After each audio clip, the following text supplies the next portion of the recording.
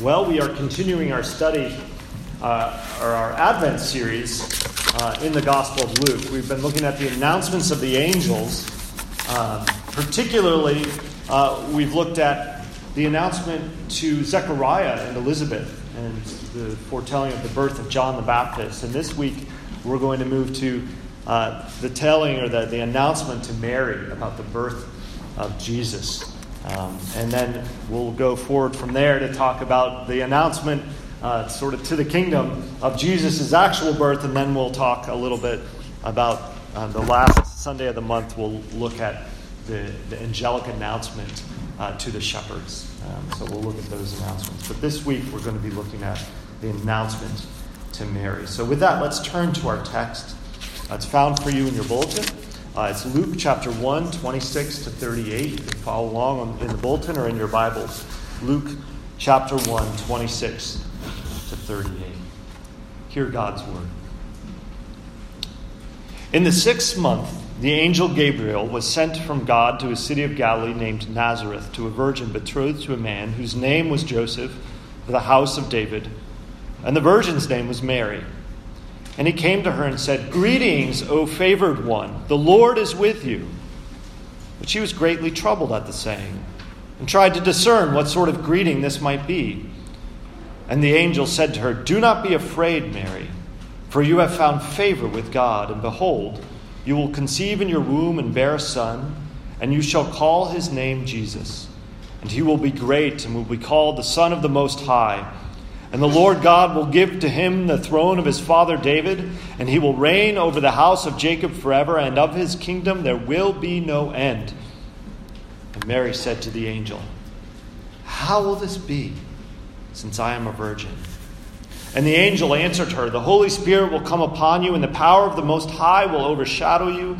Therefore, the child to be born will be called Holy, the Son of God. And behold, your relative Elizabeth in her old age has conceived a son, and this is the 6th month with her, who was called barren. For nothing will be impossible with God." And Mary said, "Behold, I am the servant of the Lord. Let it be to me according to your word." And the angel departed from her. The word of the Lord. Let's pray. Heavenly Father, we thank you for this word. And Lord, we thank you for this angelic word to Mary, this pronouncement of good news. And so, Lord, help us to see the good news in this text this morning. Apply it to our hearts by your Holy Spirit. We ask this in Jesus' name. Amen. In our community group this past week, we spent time comparing and contrasting. This is what you do, right? And you grew up with a mother who's an English teacher. You do comparison and contrasting. This is kind of what you do with all sorts of literature. But we can do that with our text because there are two side-by-side texts that are very similar in many ways. The birth announcement to Zechariah and Elizabeth, and the birth announcement to Mary. And so we looked at all the things that they had in common, and there are many. It's the same messenger, right? Gabriel, the angel. They are both about a miraculous birth. Both women in the story are trusting servants of God, and both babies to be born would be central to the redemptive purposes of God and mission of God. Of course, the Holy Spirit also plays a central role in both, bringing life. But as a group, as we started to sort of wrestle with the comparisons, we quickly jumped to the contrasts. And there's a good reason for that. There is a sharp difference between these two accounts. A radical difference. The first announcement to Zechariah and Elizabeth was announcing the birth of a great prophet. But the second announced the birth of the Son of God. This is not a matter of degrees of difference, right? It's not a small incremental change. It is an infinitely exponential difference. Birth of a prophet. Birth of the Son of God. This morning we are staring into the impenetrable mystery of the God-man. Humanly speaking, a virgin cannot bear a son. And even if it is the case, how could any mother on earth bear the Son of God? Yet Gabriel sums it up best when in the end he says, nothing will be impossible with God. Friends, as we celebrate Christmas, we are celebrating the impossible made possible. We are recounting and rejoicing in the infinite power and tender mercy of God toward mankind. Friends, nothing is impossible with God. And I want us to consider that reality, that truth in three pieces. First, the impossible vessel. We'll look at the impossible vessel in Mary. Second, we'll look at the impossible God-man. And then thirdly, we'll look at what it means to trust in this impossibility that is made possible by God. So first, the impossible vessel. And the text begins with a timestamp.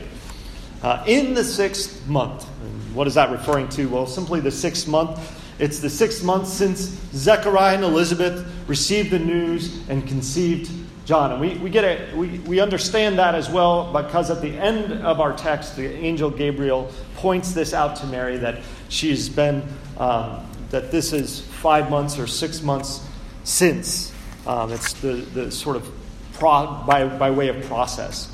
So this is after the birth announcement to Zechariah by a matter of 6 months. And it's kind of interesting because Elizabeth, after conceiving, sequestered herself. She went into hiding for 5 of those months. We don't exactly know why. We know that in that time frame that she was treasuring these things in her own heart. But just now, as she's coming out of her seclusion, Mary receives the visit from Gabriel. And of course, all these things are intertwined because after this account, Mary will actually go and visit Elizabeth. And we have this beautiful moment where these two stories are coming together in a beautiful way as they enjoy fellowship with one another. So this is the time in which Mary receives the visit from Gabriel. Luke is telling us that these two birth narratives are intimately linked together.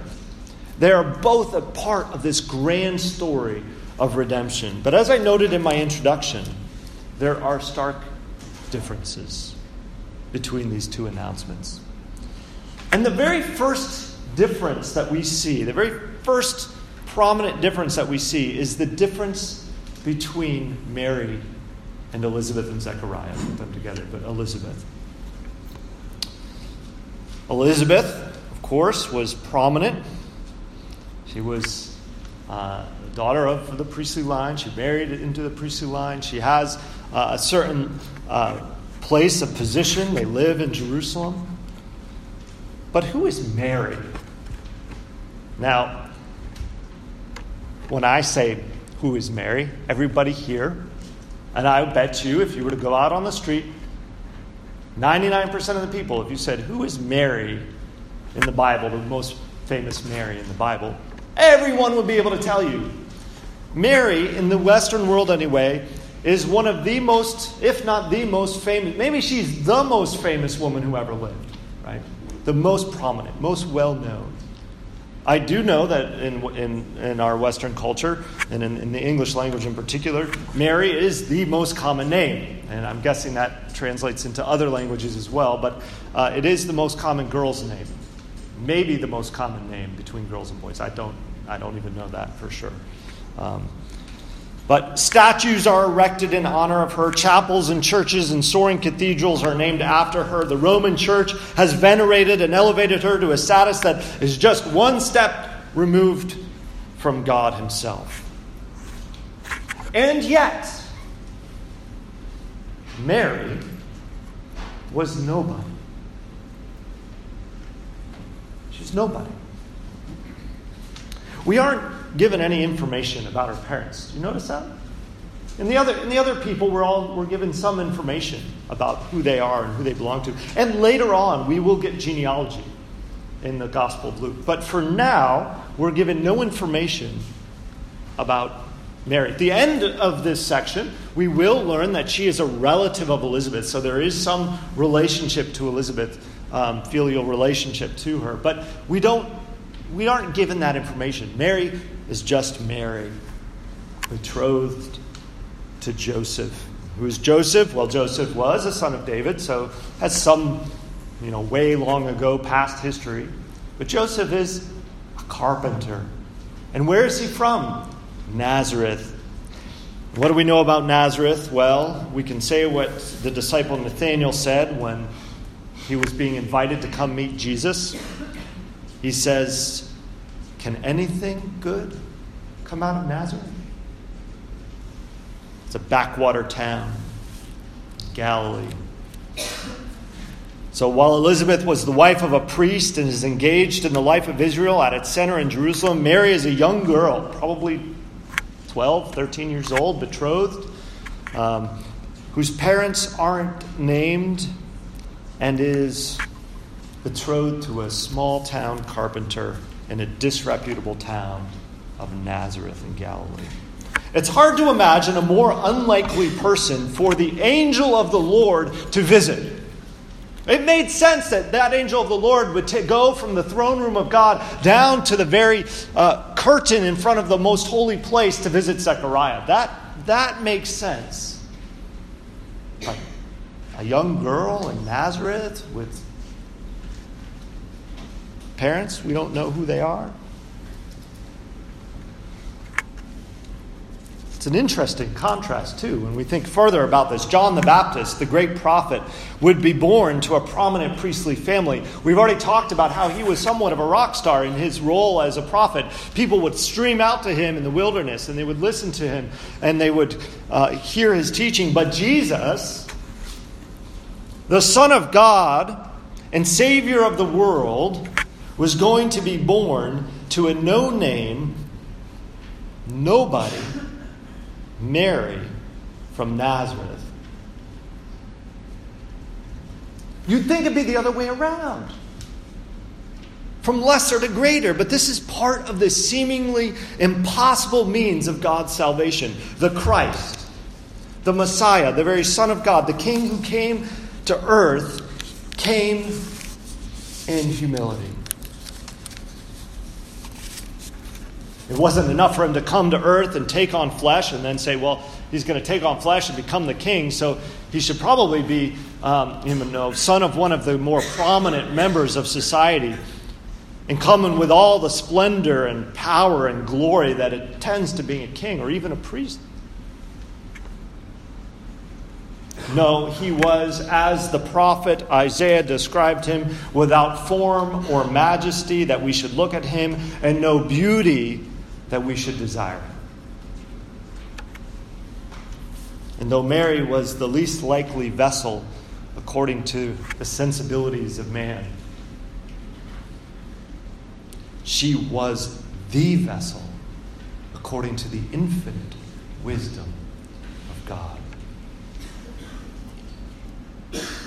Jesus came to earth in humility in order that he might bear our griefs, that he might share our sorrows, that he might know our poverty, that he might know our lowliness, that he might represent us in every way. And by coming to us and becoming like us and representing us and knowing our frame and our frailty, bless us and give us life. Gabriel visits Mary and announces, "Greetings, O favored one, the Lord is with you." And doesn't that fact alone, that God visited this lowly girl and called her favored by God, doesn't that cause us to pause and to wonder at the tender mercy of God towards you and me? That he would stoop down and go to this lowly girl who, well, she was 12 or 13 years old. She's a year older than my daughter.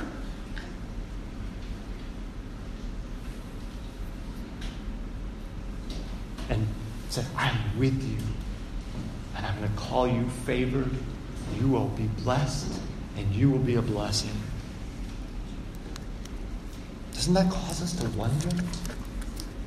But of course, the impossibility of her station in life, this lowly person, this lowly girl from Nazareth, doesn't compare with the impossibility that she is a virgin who will give birth. For Elizabeth, there was at least some history, right? The barren woman motif was seen throughout the Old Testament. We had Abraham, we had Isaac, we had Jacob, we had these stories of Hannah and others that were barren, that were unable to give birth, but that God wanted to demonstrate His power and His love, waited, in essence, for them to grow old so that He could show His power and love. But there was at least a story that fit into. There is no story,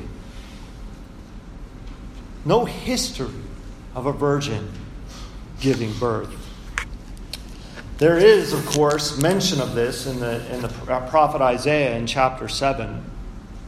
It was an interesting, you can go back and you can read that prophecy. It's an interesting prophecy, and I think when you read it in its context, you can start to wonder, how does it all fit together? And that's for another sermon and another day. But at the very least, when that was prophesied, it was prophesied to the king Ahaz as a sign that God would be faithful. Even though Ahaz says, I don't need a sign, God says, I will bring you a son. Virgin will give birth and will be named Emmanuel, which means God is with us.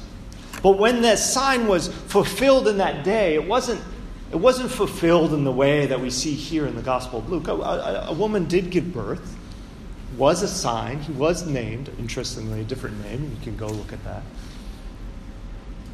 But it wasn't a virgin birth. That was unexpected and still waiting. And here, in this moment, the angel says, this is what's going to happen. Mary, you will give birth as a virgin. No one has ever spontaneously conceived. No one. It's inconceivable. I knew as I wrote it down that I shouldn't say it, but I couldn't help myself. But here's the truth. Nothing is impossible with God. And the whole grand story of redemption is about God doing the inconceivable. It reminds me of a good movie line, too. I don't even know if I need to say it. But I can imagine God saying, I don't think that word means what you think it means. It's about God bringing life where no life was possible. It's about God raising the dead. Mary was a seemingly impossible vessel. But secondly, and more spectacularly, we see the impossible God-man. The idea of a virgin birth is well beyond our ability to reason and understand. But the idea that this virgin birth was to be the birth of the Son of God is a staggering reality. A staggering reality. Just pause here. Just pause and think. I have three realities that just kind of blow our minds when we think about this God-man being born of this virgin. You know, it's so easy for us to talk about Jesus that I think sometimes we don't pause and just reflect about what we're talking about. So there are three staggering realities from Gabriel's promise of this virgin birth. The first is that Mary was to name him Jesus. Now, on the face of this isn't all that staggering, right? I mean, it's a name. And Jesus wasn't even that uncommon of a name. Jesus was just the Hebrew word for Joshua, meaning the Lord saves or God saves. And on some level, there was probably other Jesuses running around. It wasn't a completely unrealistic or uncommon name. So alone, it might not be a remarkable thing. But Mary understands the significance. She understands the significance of the name. In her great song, which we looked at last year, which we don't have time to look at now, she says, "My soul magnifies the Lord. My spirit rejoices in Joshua." No, that's not what it says. My spirit rejoices in Jesus. No.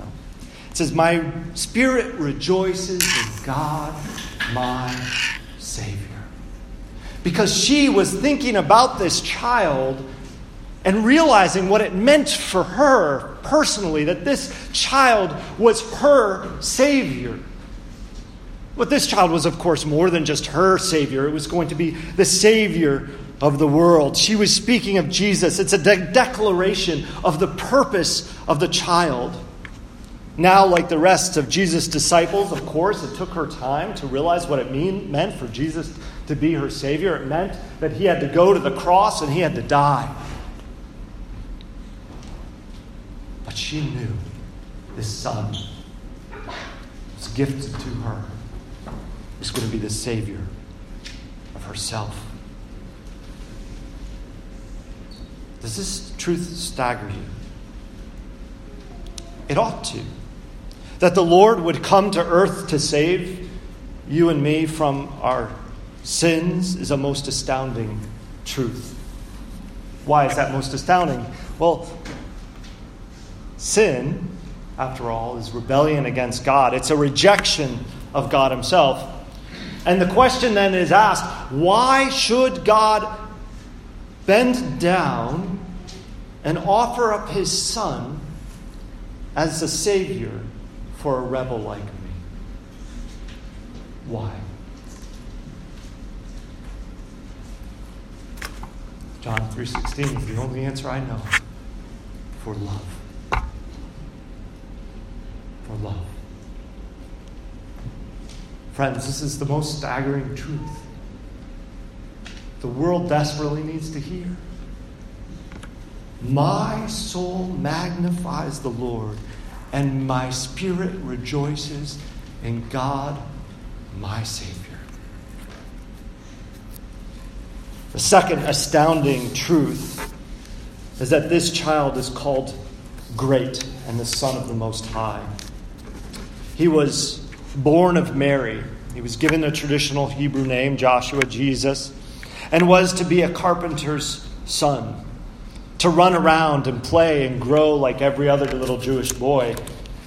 Yet he's called Great and the Son of the Most High. Yes, he was to grow up to be a man of sorrows. He was going to be acquainted with shame and grief. He was going to suffer and get tired. He was going to cry. He was going to laugh. He was going to live. He was going to eat. He was like us in every way that we can imagine. He was like us, and yet, of course, without sin. But he was also the glorious Son of God. Second person of the Trinity, the one through whom all things were created. He is the one who is from everlasting to everlasting. He is the great I am. And I just have to ask, who of us can grasp this truth? But maybe even more significantly, who of us would have hope apart from this truth?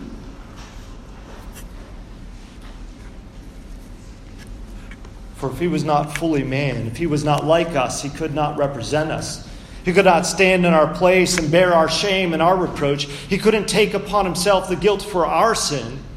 But if he were not fully God, what hope of salvation could we have? How could sin and death be vanquished? Only God can bring the dead to life. And friends, we are all dead in our sins, apart from the power of God, in and through the Lord Jesus Christ, the God-man. Astounding. And maybe it's old hat to you. Oh, of course. Yeah, Jesus is God, Jesus is man. Yeah, I know that. You know that. You realize what you're saying when you state those words, he's fully God and fully man. You're saying the impossible has become possible. Well, the final astounding truth is that this baby would be the Messiah. He was promised from of old. He is the one in the line of David who will establish an eternal kingdom that will never end, where grace and mercy are the banner that are waving over the kingdom, and where sin and death have no hold, and where God's people dwell securely forever. I love all these old carols. Why? Because they trace the redemptive story. They're just beautiful. They trace the redemptive story. Jesus is the seed of the woman, the second Adam, the heir of Abraham, the scepter of Judah, the son of David, the shoot of Jesse, the suffering servant, the glorious Son of Man, God's Messiah, God's forever King, who has even now established his kingdom, which the gates of hell cannot prevail against. This is an astounding truth. And this same King is coming again in glory. Friends, nothing is impossible with God. Finally, my final point in conclusion. Trusting in the impossible. Faith.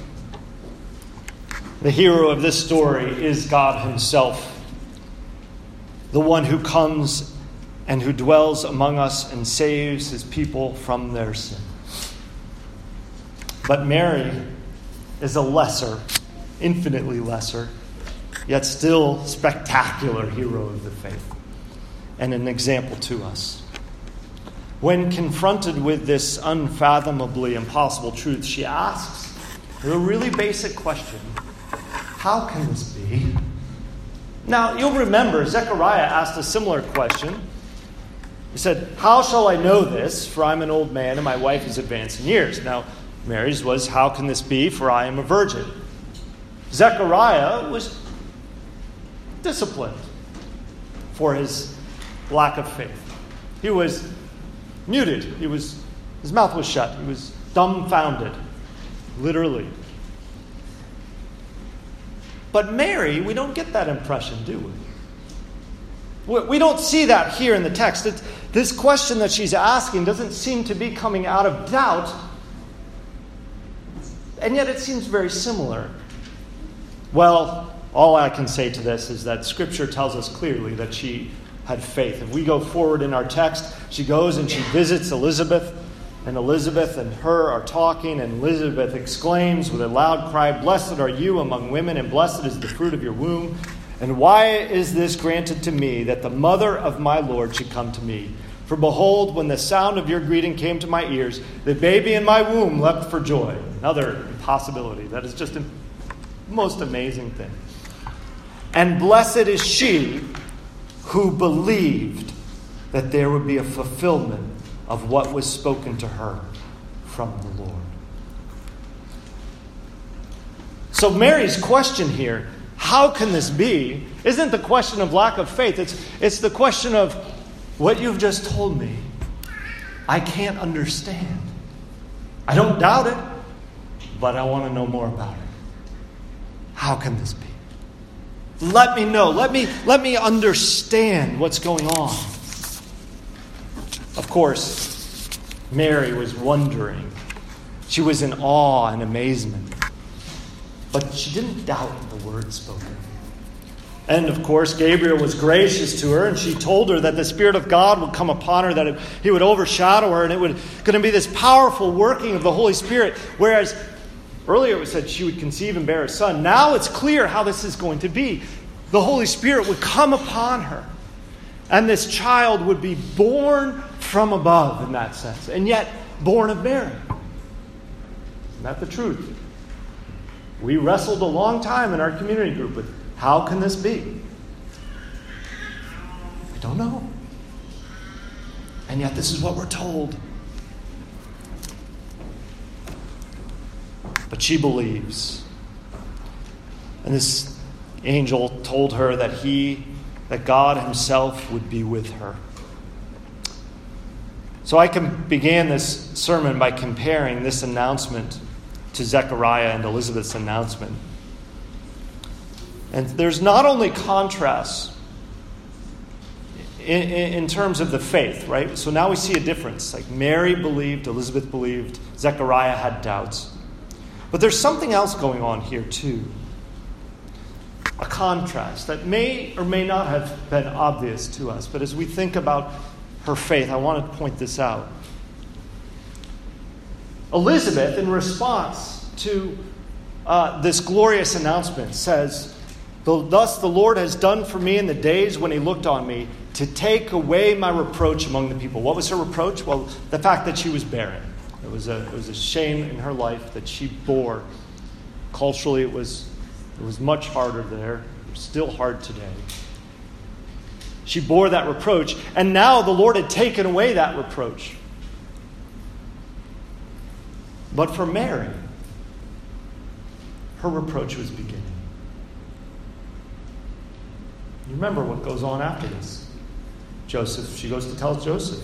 Joseph finds out. What does he go to do? He's going to divorce her quietly. Now, of course, an angel visited Joseph. We don't get to look at that in the Gospel of Luke, but you can go and read it in Matthew. Joseph eventually comes to understand what's going on, but you can imagine the rest of the world not understanding what's going on. This small, ignominious town of Nazareth probably had people that were talking. Mary was bearing the reproach. And what is her response? What is her response to the fact that rather than reproach being taken away, this was actually going to be a burden, at least for a time?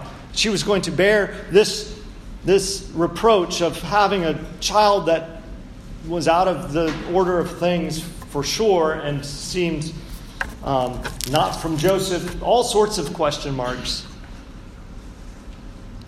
She doesn't even mention it. What does she say here? She says, Mary said, "Behold, I am the servant of the Lord. Let it be to me according to your word." What's the response? Faithful service. Humble service. And of course, she is foreshadowing the humility and service that her own son would perform by bearing the reproach of the world for us.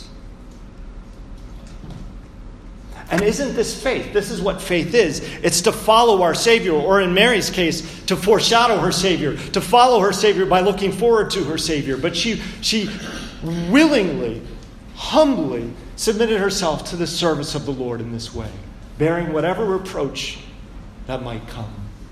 And so now we look back as those who look on this Lord and Savior who willingly, humbly, bore the reproach of sinful humanity on himself and went and took our sin to the cross. How much more willing ought we to be to say, "Lord, I am your humble servant.